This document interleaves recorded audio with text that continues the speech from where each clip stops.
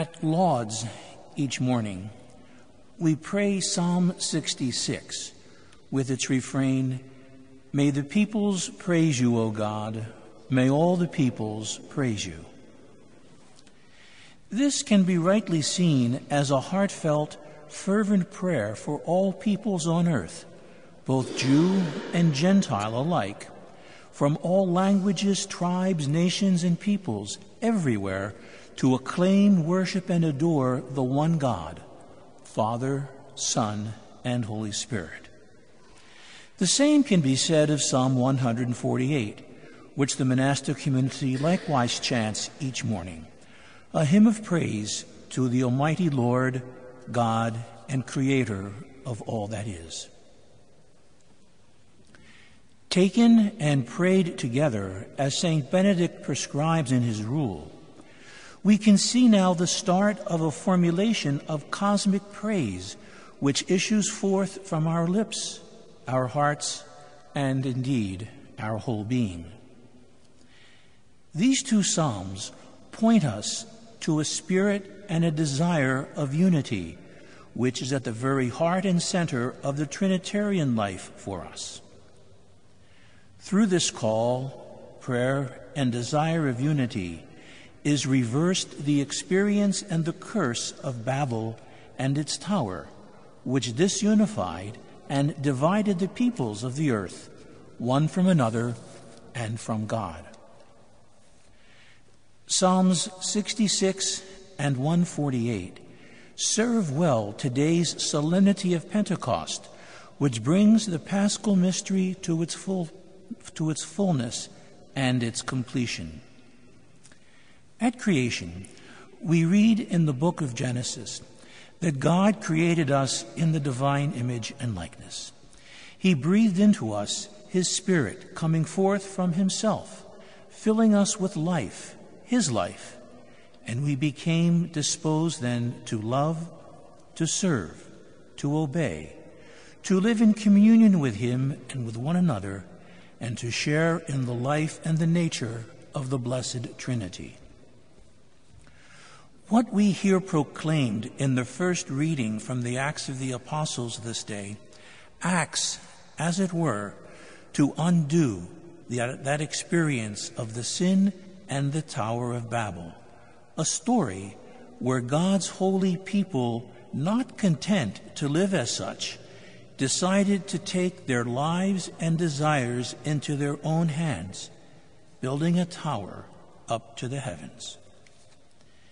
This is a theme that we encounter again and again, once with Adam and Eve in the garden, with the lies, the deception, and the seduction of the devil. The theme returns once again in the book of Revelation, with the image of the great battle in heaven, that battle between St. Michael the archangel and his angels, and the devil and his minions. With the angels of darkness, themes of disobedience, idolatry, pride, of putting forth themselves as opposed to God abound. Themes of not listening to God, not cooperating with God, not loving, not serving, not obeying, and not living in communion with God and with one another return over and over.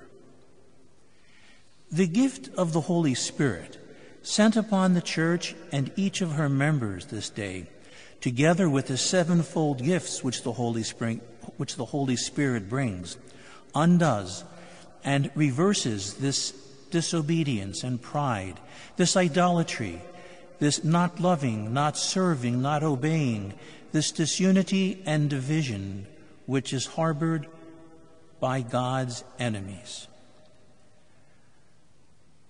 Where we are tired or afraid or closed up behind our locked and barricaded doors, the Holy Spirit enters with the gift of peace, strength, and courage, the gifts of forgiveness of sins, of reconciliation, of supernatural graces.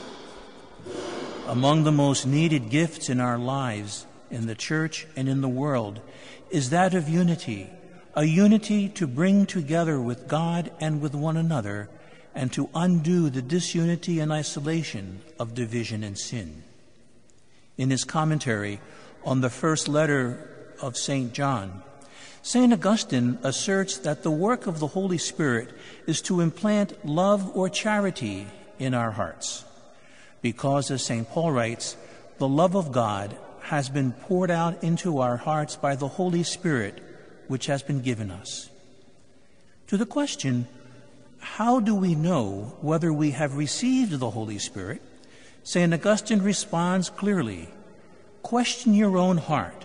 If you love your brothers and your sisters, the love of the Spirit of God dwells in you.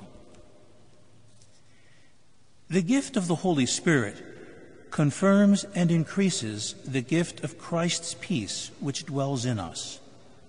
The Holy Spirit burns away and purifies sin and its consequences from us. He bestows the forgiveness of our sins and the remission of our sins, as we hear in the Gospels. Through this gift in particular, we can truly join our hearts, our voices, and our lives together with the psalmist, who in Psalm 132 declares, "How good, how pleasant it is when brothers live in unity." Through the outpouring and the superabundance of this gift of the Holy Spirit, so may we live.